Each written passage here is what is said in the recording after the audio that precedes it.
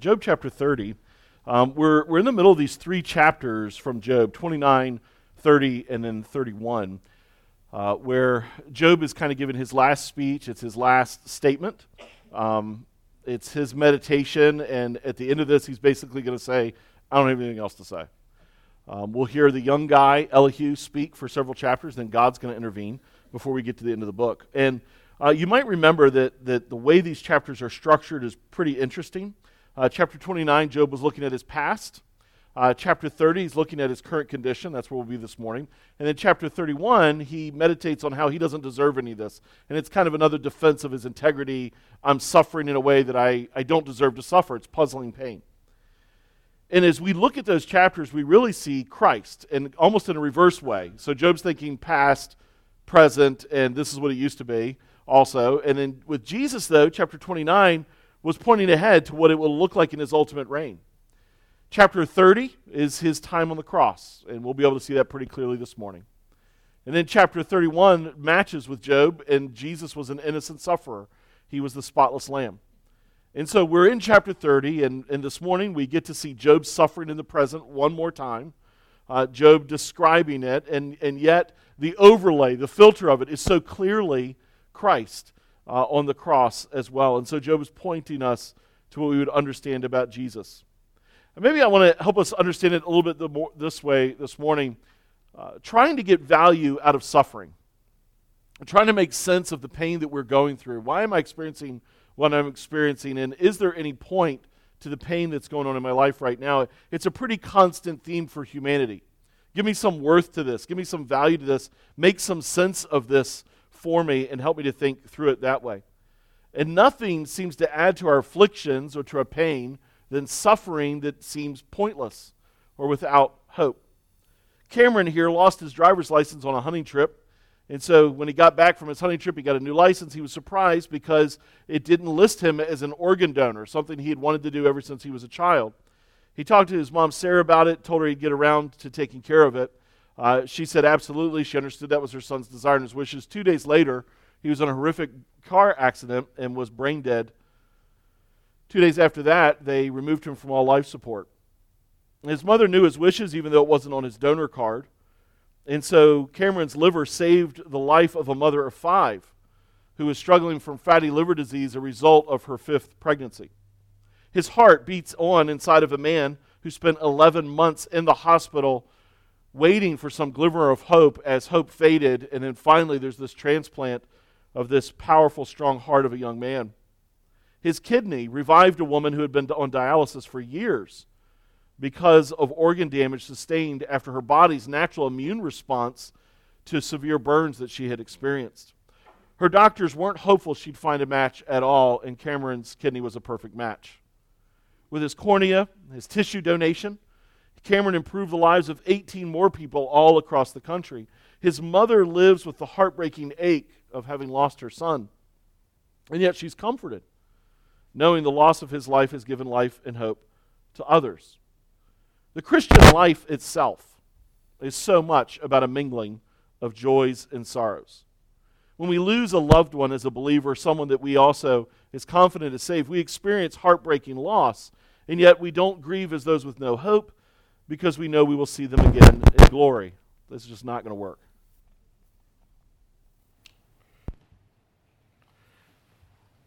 The camera helps me stay tied right here anyway, so... We go through trials with sorrow, and yet we do so with joy, knowing God is at work in us and through us, hoping even for the truth of Paul in Corinthians, where he says we comfort others with the same comfort we have received. We go through sorrow in doing God's work. You might even think of Nehemiah, with all the opposition from within and without, the seeming failures of people to respond rightly, and yet he says the joy of the Lord is his strength. Nothing captures this mingling of joy and sorrow like the cross. As a line from the song Sorrow by the band Sleeping at Last says this way, it is through deep sorrow we learn what joy means. Jesus endured suffering with all of its sorrow and pain for the joy that was set before him in Hebrews chapter 12, verse 2, it tells us. What joy? What joy could there have been with what he was experiencing on the cross? The joy of glorifying the Father. by transforming lost, hurting, lonely, sinful, and dead people into living, holy, accepted, healed, and saved people. Job's meditation on his suffering can point us to Jesus' suffering this morning. In that process, I want us to understand that God wants to do a powerful work in our lives. The reality is redemptive suffering makes cruel mockers into compassionate ministers. Job's suffering does something profound to the people around him, and it reveals things about the people around him. Suffering reveals not just things in the life of the person going through the trial, but everyone else impacted by that trial. Jesus' suffering reveals things, but it doesn't just reveal, it has the power to transform. And so this morning we want to ask in our own hearts, as people in our sinful state who are prone to mock, can God do a work in us through the power of the cross to make us into compassionate ministers? And we can work through this kind of like we did last week, in the sense we want to look at it through the life of Job, and then we're going to see it very clearly through the life of Christ, and then we'll apply it to us, our own hearts this morning. So we're going to look and see what Job and his pain, and there's kind of three rough sections to chapter 30.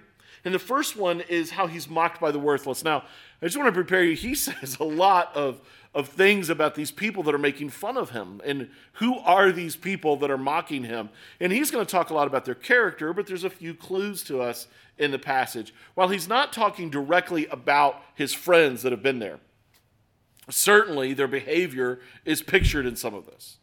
And so if we were to actually ask the identity of these people, largely they are the kids, the children of other worthless people that live in the community. The kind of people that never work, the kind of people that you can't trust, the kind of people that are up to no good, the kind of person that you're like stranger danger and why are they around? And the kind of person, if you looked out your window and you saw this person standing next to your car and it looks like they might even try to be breaking into your car. They're the children of those kind of people.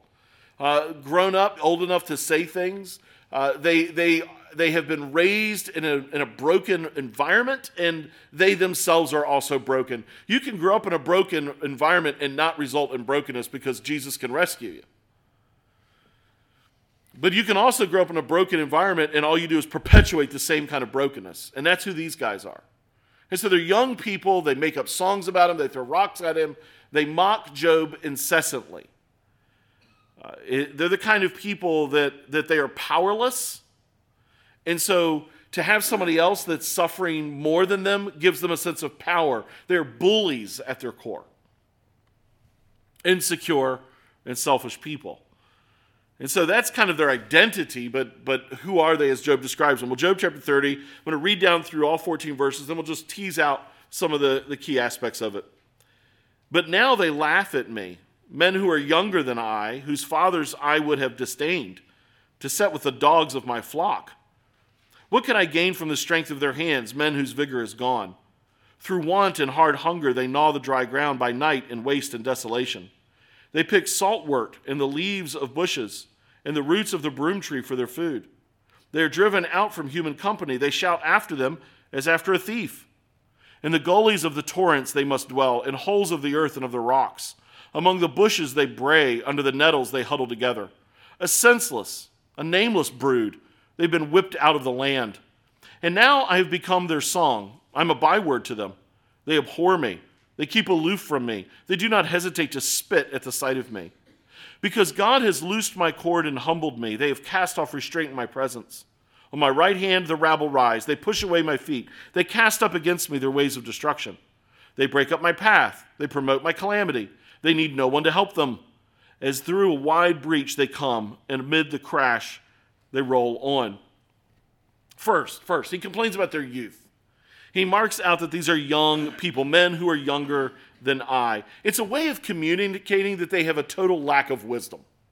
In Job's day, and even in our day, we tend to think of folks as they get older, gaining wisdom. The Proverbs even talks about the white-headed hair person and having wisdom, and you should get wisdom as you get older. And Job's friends always spake from the oldest to the youngest when they addressed him. Elihu, who's about to speak, will say he's been apparently sitting there watching this whole scene that has been going on for some days and weeks now. He says, although they'll be the youngest, now I got to start speaking. So for Job to say they're younger is a way of saying they have no wisdom. They're foolish. as though he looks at them and says, "What good do you have to say to me?" These are people who have no real understanding of pain, trauma, suffering, or grief. And yet they speak into Job's and they speak at Job as though they know and understand what Job is going through. What makes it even more galling to us is that as Job describes these people, they deserve all the things they suffer because it is the right consequence of their behavior. Job is suffering when he's not deserving it at all. So it's a little bit like someone who will mock the victim who's already a victim themselves because they deserve it. It's almost like somebody would be suffering on the cross because they're a thief, mocking someone who's on a cross who doesn't deserve to be there. That's their mockery. They look at Job, they see his greater suffering, and so they have the same system. Do bad, get bad, do good, get good. So they see Job suffering really, really badly, worse than themselves, and so they assume Job must be worse than themselves. So they're glorying in Job's downfall. Secondarily, Job goes after their heritage. He says that he would have disdained their fathers. What could he gain from the strength of their fathers' hands? Men whose vigor is gone.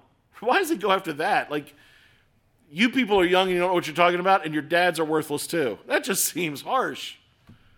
How does he say that to them? Why does he say that? Because Job is saying they don't have wisdom that they would get from living life, and they don't even have the kind of wisdom you'd get from a good teacher or a good parent. There's so many things I'm sure that many of us are thankful that our parents have taught us. The things that they showed us. Every one of us would have had parents that have certain gifts and abilities. People that have God put in our life, and maybe it's for you, it wasn't a parent, maybe it was a teacher, maybe it was a kind neighbor, maybe it was a Sunday school teacher, maybe it was a children's church teacher. Some of the people that had the deepest impact in my life were just faithful servants in the church and teaching my Sunday school class year after year after year, or children's church, or Boys Brigade. It was kind of a Christian version of the Boy Scouts that I went to for several years. Youth leaders, people, maybe it was a professor at a school. Maybe it was a grandparent, an aunt or uncle, somebody that's poured into you. And Job is saying, not you guys. You don't have the wisdom that comes from age, and you haven't even had anybody instruct you well. Didn't your mama teach you better? It's kind of the attitude toward them. Thirdly, verses 3 through 8. Job goes after their usefulness and their relationship to the community. You see what they pick for food. They pick saltwort. That's worthless. The leaves of bushes.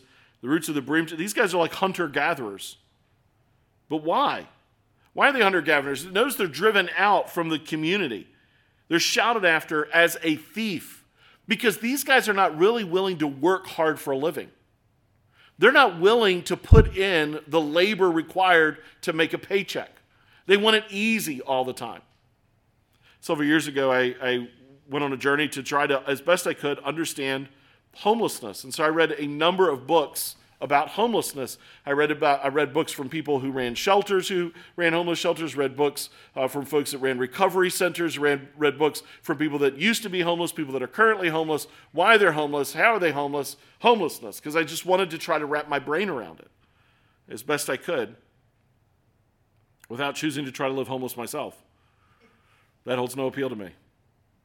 And what was surprising to me is when we look at the blight of homelessness even in our nation, lots and lots of people are homeless for situations that they could not themselves choose otherwise.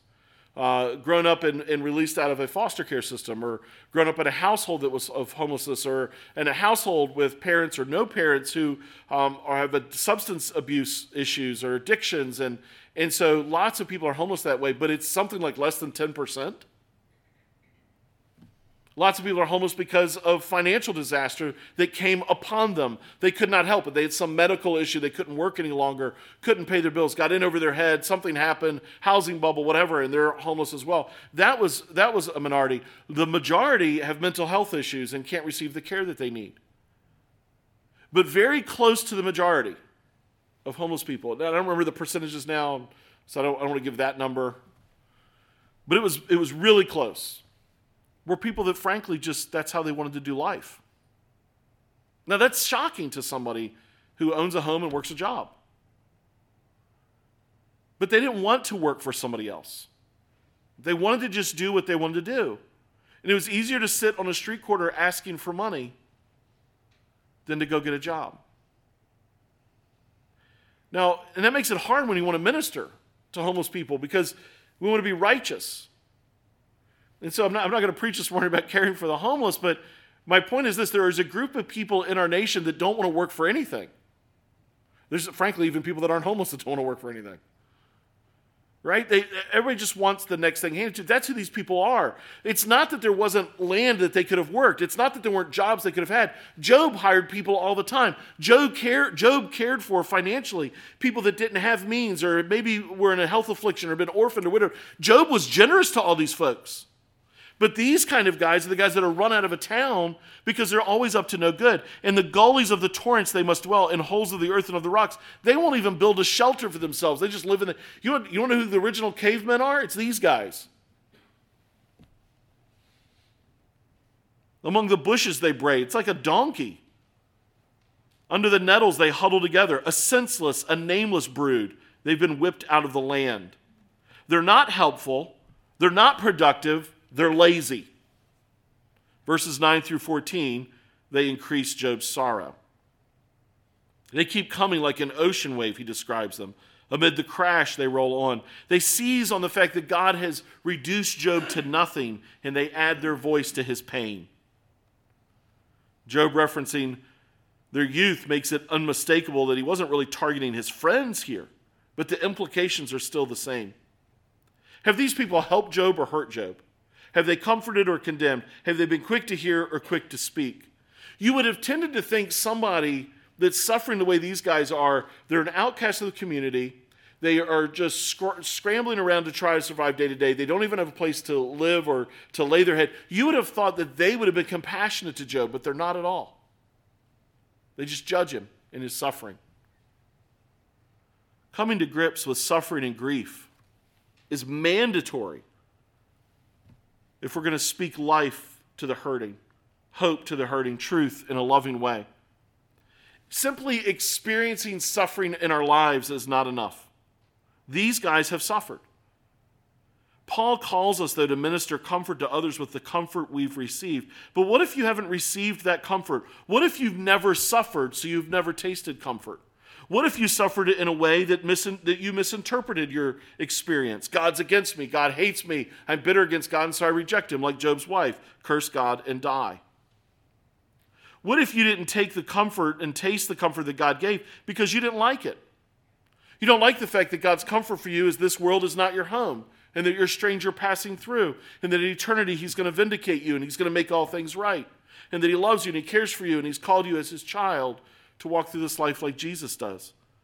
And that means taking up your cross. What if that's some of the comfort from the Spirit? What if some of the comfort from the Spirit is simply being able to put one foot in front of the other and do the next right thing, and that wasn't enough for you, and you were bitter or angry about that? You resented the fact that God said, my grace is sufficient for you.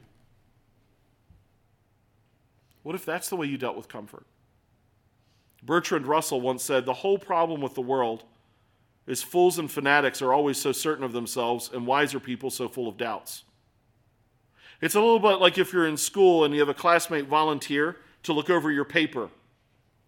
Hey, here, let me help you out. You're like, oh man, that'd be helpful. I really hope that my book report, my rhetorical paper goes well, and you give it to them, and they mark it up and they hand it back to you, and then later on you find out all they ever get in English class are D's. It's like the blind leading the blind. I'll never forget my older brother going through algebra class, and he wasn't doing well in algebra class. I think he wasn't paying attention. He's always been way better at math than I was. And my dad told him, well, you need to get a study buddy. So I do have a study buddy, Leroy Birch. I'll never forget this kid's name. Bright red hair, lots of freckles. Leroy Birch, who's my brother's friend. And my dad said, what's Leroy getting? I think my brother probably had a C in the class, something like that. Leroy had like a 68. I'll never forget that number. Because my dad kept yelling, 68? 68? You're getting help from the kid with a 68? He's an anchor dragging you down. I remember my dad saying, you move across the class from that kid. Quit sitting next to him. He wants to fail, he can fail, not my son. My dad was fired up. I think Tim finished the class with an A. That's who these guys are, though. They're the Leroy Birches of algebra. They're the Leroy Birches of suffering. Poor Leroy Birch. Maybe God saved him now and he's living a wonderful life. Watch, he's probably a rocket scientist at NASA. But these guys, like, how dare they? What is their major malfunction that they are so bold to speak into his suffering? Just because someone thinks they're an expert and they have something helpful to say doesn't make it the case. People who don't get suffering and grief trying to speak into it and process it is like a clanging gong and a cymbal of 1 Corinthians 13. It lacks love and tenderness. These people don't have the wisdom to open their mouths to Job, but they sure have a lot to say to Job. It's a marker of how much others can add to the pain of suffering instead of relieving suffering. One of the things that's become crystal clear with Job is he talks about it, and even at the end of this, he'll talk about his physical and the relational, the loss of his children. Like, all those things are painful, but the loudest pain for him right now are these miserable friends and others. And so we have Job being mocked by worthless people, but then we have suffering that's just obvious. Verses 15 through 18. He's going to return to the depths of his sorrow and his pain. He says it this way: terrors are turned upon me. My honor is pursued as by the wind. My prosperity has passed away like a cloud. It's been fleeting. All this that you've worked so hard to build up has just been gone in a moment. It is the stock market crash kind of mentality of all the stuff that I've worked so hard to get is gone in a moment. Have you ever had that? You ever poured your life into something? You got nothing to show for it. Respect and honor are so hard, right? Like, somebody might graciously give you the benefit of the doubt and respect you. But earning respect is hard work. It takes a long time. And it's just gone. Job's like, everything I've worked for is gone. Well, the word terrors there has been used throughout the book to play on the terrors of the wicked, the king of terrors, Satan, who punishes. It's like nightmares.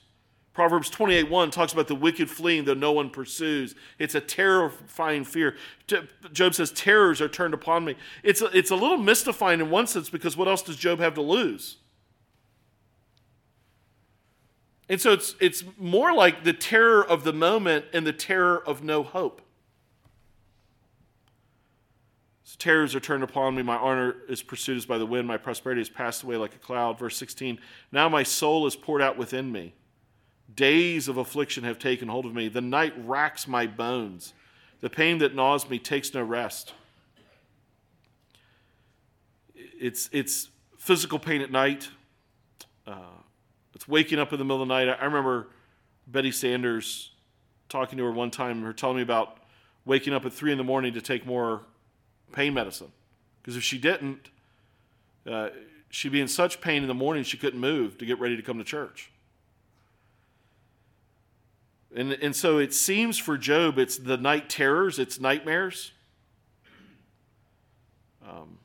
It seems also, though, it's the physical pain at night. It's all of it together. With great force, my garment is disfigured. It binds me about like the collar of my tunic. It's kind of a strange phrasing here. In the Hebrew, what it means is like, maybe you've had this experience. I had this happen to me, I don't know, a couple months ago. It's kind of like tossing and turning at night, and my shirt had like gotten tangled around, and you're like, like somebody's strangling you, right? That seems to be what he's describing. It's like he's wrapped up at night, and like all of a sudden he's all wrapped up in the sheets, and they're like strangling, they're suffocating. I can't breathe, kind of moment. And so, man, when people are suffering, when they're in deep and profound grief, they want anything to relieve that grief, right? That's why lots of people will turn to things like alcohol or drugs, or to pleasures, sex, distraction, relationships. But the most common one is sleep. I just want to sleep. I just want time to go by without me waking up. And even his sleep is being robbed from him. And so when you would look at Job, his suffering is so obvious. It's one thing when you're going about your day and you run across somebody, maybe you're in deep hurt, maybe you're just struggling emotionally with something, a trial in your life, a painful thing that's happened, and you run across somebody that doesn't know you. And they're like super chipper. When my wife had surgery last year, one time I swung by Starbucks to get a coffee and was driving down. It was when we were still waiting for the results, whether she was going to have cancer in lymph nodes. And I drove through, and when I was getting my coffee, the person said, "Boy, it's a great day to be alive, isn't it?" They were just being sweet and kind. Praise God. Lots of times baristas are not. They did nothing wrong. But internally, I'll be honest with you, my response was, "No, not really. Not today." Right? Was I wrong? Yes. Was I struggling inside? Yes. Thank you for not judging me. Right? But my suffering wasn't obvious. And so she was just trying to be kind. And that's all it was. Right? When you're a raw nerve, even a cool breeze is painful. But it's a whole nother thing when someone's suffering is obvious and you can't be kind to them. That's a whole nother ballgame, isn't it? Like, that's nonsensical. Does that make any sense to you? Like, if you saw something like Job is covered in boils, scraping maggots off his skin, wrapped in rags, like, if that's all you saw, his suffering is obvious. Why would you add to it? His suffering is just there for everyone to see. Day and night drift together into one consuming existence of pain and torment, and they can't even be kind to him. Then the rest of the chapter is just the rejection. And the rejection, though, is ultimately not from these people, although what happens here is Job has an inner voice, and because we all have one. And in our inner voice, we're saying things to ourselves all the time. And what Job is saying to himself is God hates you, he doesn't love you, he's abandoned you, he's rejected you. Now, we don't have to guess at that because for 29 chapters, he's told us that's what he's thinking. But this is and so all their voice is doing is affirming to him what his inner voice is already saying. But the ultimate rejection he experiences, he feels like, is from God. God has cast me into the mire. I have become like dust and ashes, verse 19. I cry to you for help, and you do not answer me. I stand, and you only look at me. You have turned cruel to me. With the might of your hand, you persecute me. You lift me up on the wind. You make me ride on it. You toss me about in the roar of the storm. For I know that you will bring me to death, and to the house appointed for all living. Yet does not one in a heap of ruin stretch out his hand, and in his disaster cry for help? I just want to pause in that moment. Again, it's the second time Job has done this. One of Job's torments was thinking about the scene when his children's home collapsed on them. Because what he's picturing here is if Job had been there and there was a hand poking out of the rubble, what would Job, the dad, have done? Anything to get to his son or daughter. And what Job is saying is, I'm literally being crushed under the rubble of life, God, and you won't extend your hand to help me. Did not I weep for him whose day was hard? Was not my soul grieved for the needy? But when I hoped for good, evil came. When I waited for light, darkness came. My inward parts are in turmoil and never still. Days of affliction come to meet me.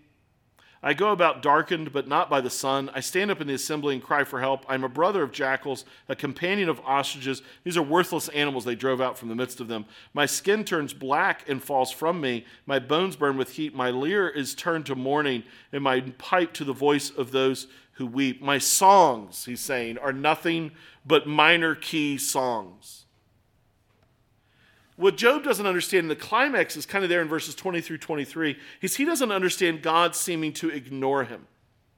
And he cites this as God cruelly punishing him for nothing that he has done. He contrasts this with the way he has dealt with people. And so what Job can't comprehend is, if I saw someone this broken, I helped them. God, why won't you help me? If I had been there when my children were being crushed under the rubble, I would have dug them out. I'm being crushed under the rubble of life. Why won't you help me? It is so hard to read and see his grief and his suffering and the utter confusion of it all. We all want our suffering to matter. We want there to be some value. We want death to be redeemed into life like some kind of spiritual organ donor. Make it count, God. And so Job has been so clear. But what he points us to is Christ.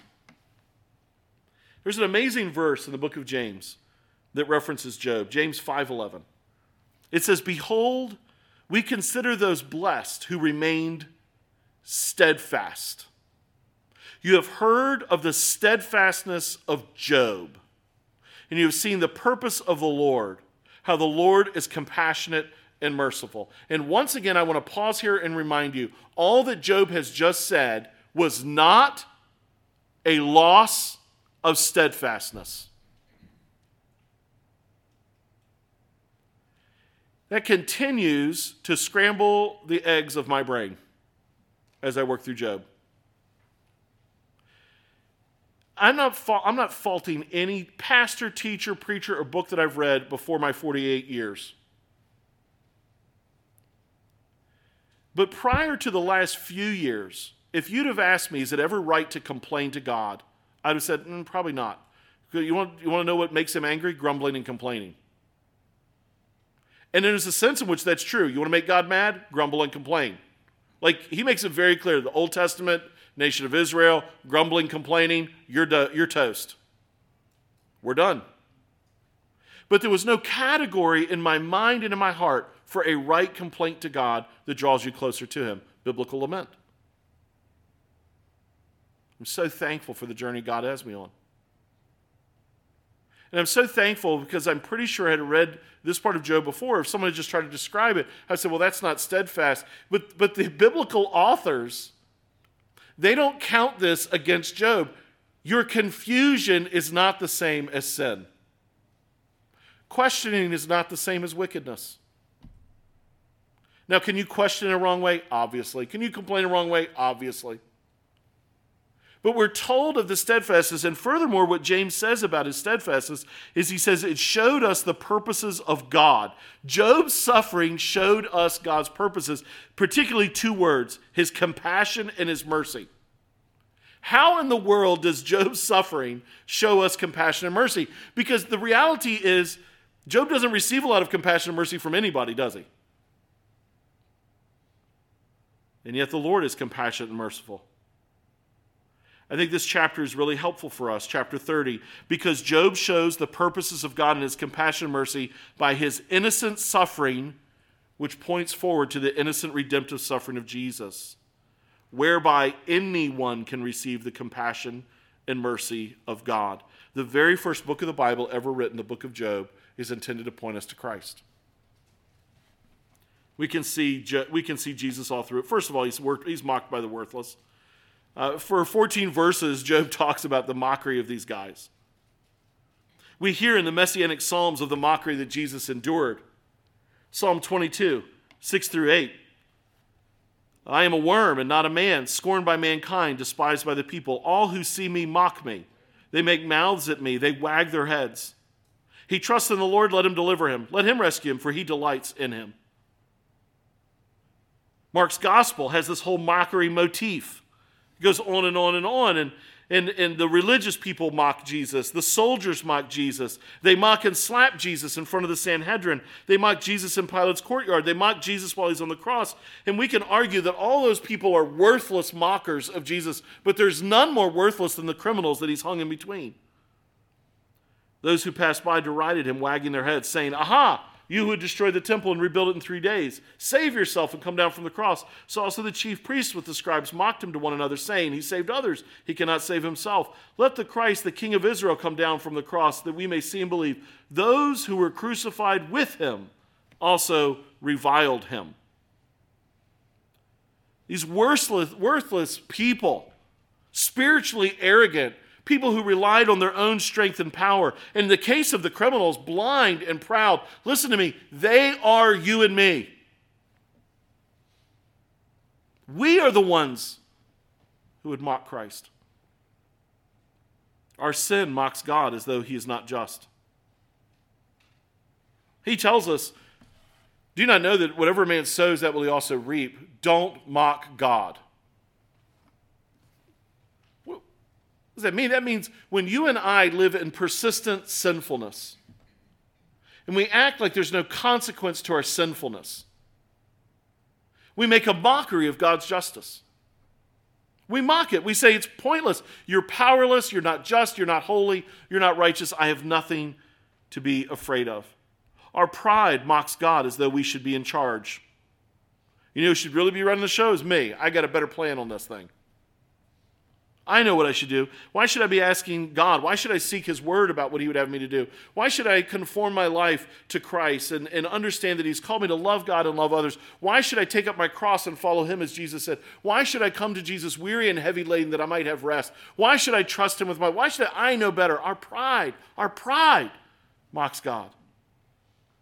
Our sin mocks God. Our pride mocks God. Our rebellion mocks God as though he is not ruler of all. In Romans, he tells the Jews that you are mistaking God's kindness. His kindness and his grace are intended to lead you to repentance, but instead we spend it like it's money to be spent. So we take God's grace and his kindness, we take his patience with us, and we assume then that he doesn't care, or he's not going to really punish, or he's not just, or he's not holy. So I just keep doing whatever I want to do. Our rebellion mocks God. Our lukewarmness mocks God. Our resistance to live in the reality that we are poor and blind and naked. And instead, think that we are rich, we have need of nothing. I can see all things going on around me. I am the epitome of wisdom and insight. I understand all my pain and my suffering and the circumstances of my life. I'm clothed in righteous robes, and so I have respect and power. And he says, no, you have none of that. You're poor and blind and naked. And the reality is when we think that we are rich and that we have need of nothing and that we have all the wisdom we need and we've got what we need from Jesus so we can move on with our life and I'm respected and I've got all this stuff, the reality is what that always results in is spiritual lukewarmness. We're neither hot nor cold. We're not the hot drink that can warm you to the core on a cold day, and we're not the cool drink that can slake your thirst and satisfy you in the hot heat of the summer. We are lukewarm. We are good for nothing. We mock God. I can do life without him. The idols of this world satisfy me. You know, it's when you talk apologetics or theologically with people and they wrestle with this concept about us, our own sin. And every one of us in this room is born a sinner. The Bible makes that clear. All have sinned and fallen short of the glory of God. Romans. We're all wicked. And the fact of the matter is, if you go all the way back to the garden, you look at Adam and Eve. Have you ever looked at the story of Adam and Eve in the garden? And you've I don't know about your heart. Has your heart ever been tempted, boy, if I was Eve, I would not have taken that fruit? Or have you ever thought, if I had had Eve offer me that fruit, I never would have eaten it. I would have obeyed God. No, you wouldn't. No, you wouldn't. I wouldn't, and neither would you. We'd have munched down on that as quick as they did. We are sinful people. All have sinned and come short of the glory of God.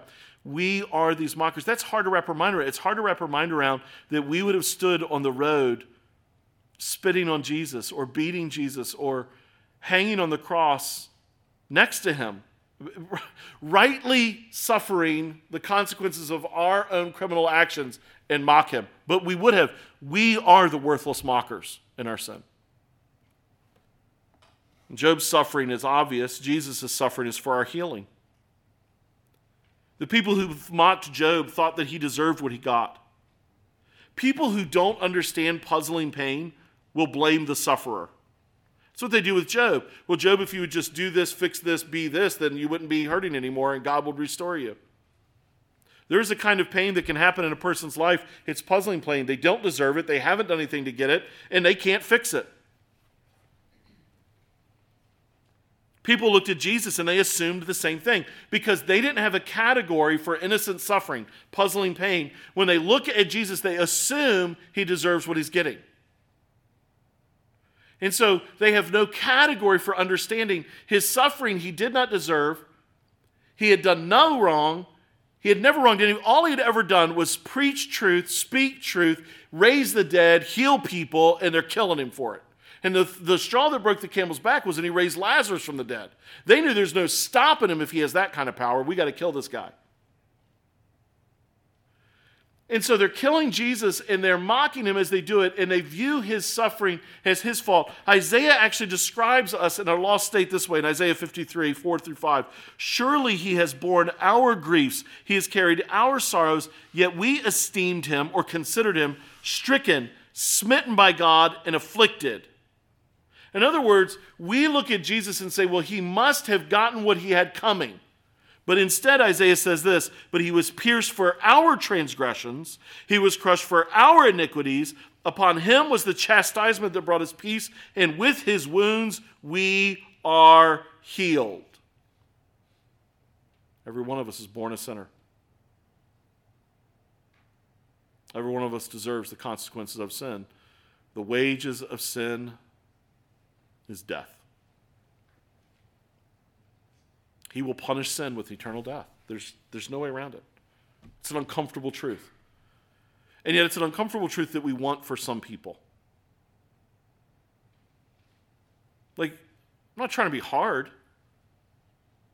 But I mean, if you pick the evil of the evil, Pol Pot, Stalin, Hitler, you're like, you know what? I hope there's a just God who will punish them. Even more recent, Dahmer, 17 men and boys he killed. Some say he got saved before he died. Well, I don't know. You want justice, though. You want God to be just. And so if he gives him mercy because he gets saved, praise God. If he didn't actually get saved and it was just another line to get better treatment, then God be just. You know what we don't know, right? God be just. We want justice. We want justice for everyone and anyone but us.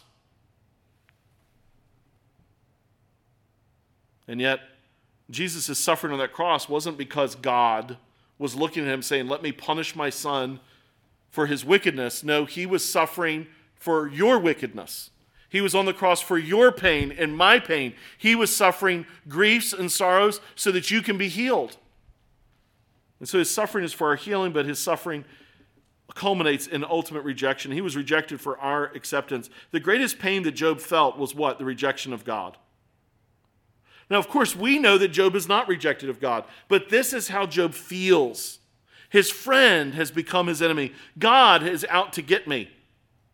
This is the ultimate destiny of the lost person, to be the enemy of God, to be rejected of him because of our sin. Listen, you're sitting here this morning. That moment has not come for you yet, but there will come a day where every one of us will stand before God, and he will judge us. He will judge us for our wickedness, for our sinfulness, for our unrighteousness. Listen, I was 9 years old when Christ called me to himself. God broke me over my disobedience, my selfishness, my anger. It's not like I was out like smoking pot and drinking a six-pack. I was 9. But I saw my sinfulness. It's not a matter of are you as sinful as somebody else, or are you even as sinful as you possibly could be. See, lots of times lost people will convince themselves, well, I'm not that bad, because they either compare themselves with someone else or they think of all the times they don't do sinful things. But we're told in the Bible, in the book of James, if you break one part of the law, you violated the whole law. You're a sinner. You're born a sinner. You live out sinfulness. Every one of us in this room has lied. Every one of us in this room has been lazy. Every one of us in this room has been selfish. We know that we're sinners, and he will punish that sin. And that day will come, and he will send people away, and he will say, depart from me. I never knew you, into everlasting darkness. It is a terrifying prospect. I remember as this 9-year-old boy being convinced and convicted I was going to die and go to spend eternity in hell, and I thought you had to get saved in church. I thought that's how it worked. I didn't know any better. And so I was terrified that whole week. I ran home from school, literally, my little backpack, all the way, Edmondson Heights Elementary School, all the way to 5922 Baltimore Street. I just bolted. It's something like a half mile, 3/4 mile away, and just ran all the way home, hoping my family was there because I knew Jesus was going to come back and I was terrified I'd miss it. It was like the worst week of my life. Then I had to sit through Sunday school and children's church Sunday morning. Had to wait till Sunday night. Pastor, I still remember his name, B. Lloyd Womack. He baptized me. He preached. I don't even know what he preached on. I just waited for the altar call. I didn't wait for somebody else. I don't think I was running. Now, I know theologically I probably got saved much earlier in the week. Because salvation isn't about kneeling down on an altar. Salvation is about understanding that you're a wicked sinner and you need a Savior. And saying, oh, God, save me. I'm going to follow you. Whatever you have me to do, that's what I'm going to do. I can't save myself. I'm not righteous. I'm not good enough. But Jesus was pure and perfect. He died on the cross for me.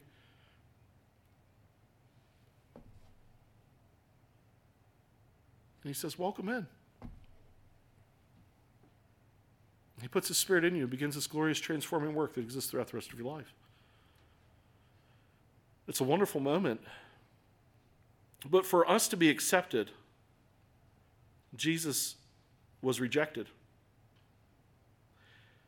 God loves us so deeply, and he stands ready to judge the sinner, and yet he loves us so deeply, and so he still wants to judge the sinner. What is he going to do? He sends his son to live a sinless, perfect life when we can't, to die willingly for us. Jesus said, no one takes my life from me, but I lay it down willingly. And all of this culminates in the Father turning his face from Jesus at the cross in some mind-boggling moment and rejecting him. So that when you and I repent of our sin, when we confess that we're sinners and say, I'm turning from my life of sin, I'm going to follow you, so that we can experience his acceptance. Matthew 11, Jesus said, these are Jesus' words. Jesus said this, come to me, all who labor and are heavy laden. I will give you rest. Take my yoke upon you and learn from me, for I am gentle and lowly in heart, and you will find rest for your souls, for my yoke is easy and my burden is light. We are called joint heirs with Jesus. We are called his brothers and sisters. We are adopted as children. We are new people in Christ. All of this because God turned his face from the Son in the climactic moment of Jesus bearing your sin on the cross, so that when you turn to God, he doesn't turn from you. What does that lead us to? Well, he takes the very people mocking him and turns them into compassionate ministers. We started referencing Hebrews 12:2, for the joy that was set before Jesus, that fueled his endurance through the pain. I just want to close by us thinking about the impact of that in a very particular way. Let's point our hearts to another connecting truth that we see in Hebrews. We can own that we are the mockers of Christ. We are the people who stood and shouted, crucify him. We are the soldiers. We are the criminals. Job describes you and I in our sin. Look back in Job chapter 30, verses 12 and 13. I want to just point one truth here to help our hearts. Verse 12, he says, on my right hand the rabble rise. They push away my feet. They cast up against me their ways of destruction. They break up my path. They promote my calamity. They need no one to help them. But when you consider the ministry of Jesus, so that's what cruel mockers do. And Hebrews 12 says, for the joy that was before him, Jesus endures the cross. Then later in Hebrews, it calls us to do this. Lift up drooping hands, strengthen weak knees. Make straight paths for your feet, so that what is lame may not be put out of joint, but rather be healed. Mockers create stumbling blocks for the suffering and the hurting. Redeemed people make plain paths out of compassion for people to walk on. Mockers make pain worse. Ministers of compassion come with truth, the balm of Gilead, binding up wounds, anointing heads with oil, and directing hearts to Jesus. So that when they're fatigued, when they are hurting, they keep running. Speak truth that makes plain paths for the hurting. Truths like what? Truths that God has not forsaken them. God does not despise their pain. He understands their wounds. He is for their healing. I just want to call to you, you who were once mockers, to start speaking loving truth to the hurting. But secondarily, speak truth that rescues other mockers. Darren read this passage, Isaiah 40, verses 3 through 5. A voice cries in the wilderness, prepare the way of the Lord, make straight in the desert a highway for our God. Every valley shall be lifted up. Every mountain and hill shall be made low. Think about that. So you got all this uneven ground. Every valley is lifted up. Every mountain's made low. For what? The uneven ground shall become level, the rough places to a plain. The glory of the Lord shall be revealed, and all flesh shall see it together, for the mouth of the Lord has spoken. This saw its first and really ultimate climactic fulfillment in John the Baptist, where he goes and he begins preaching, repent, for the kingdom of heaven is at hand. And then Jesus shows up and he basically says, repent, the kingdom has arrived in him. But that ministry that saw its first fulfillment in John goes on to this day. As we go forth and we proclaim the one who suffered for sin, as we proclaim the one who calls the hurting and the dead to himself, that they might be healed and live, we are continuing the ministry of preparing the way for the Lord. O mocker, you who like me would have yelled, crucify him. You who like me once mocked God with our pride and our sin, our rebellion and our resistance. Make a plain path for those that are wandering, the struggling, the sinner to come to Jesus.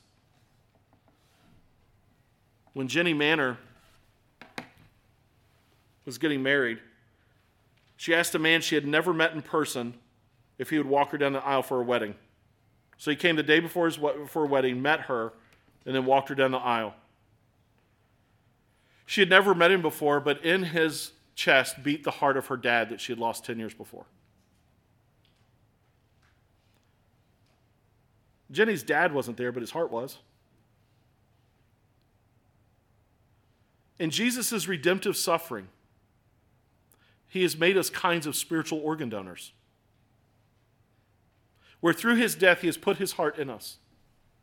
And he has called us to take that in compassion and love and tenderness to the believer that's hurting, to help make plain paths and strengthen twisted knees, and also to the lost who are wandering in the valleys and living in the caves of their sin, and to call them to the plains of walking with Jesus.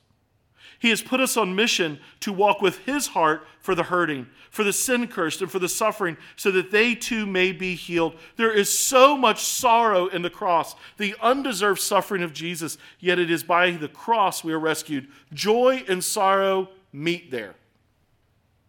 Pain and rejoicing, sadness and laughter. Redemptive suffering turns cruel mockers like me and like you into compassionate ministers of the gospel.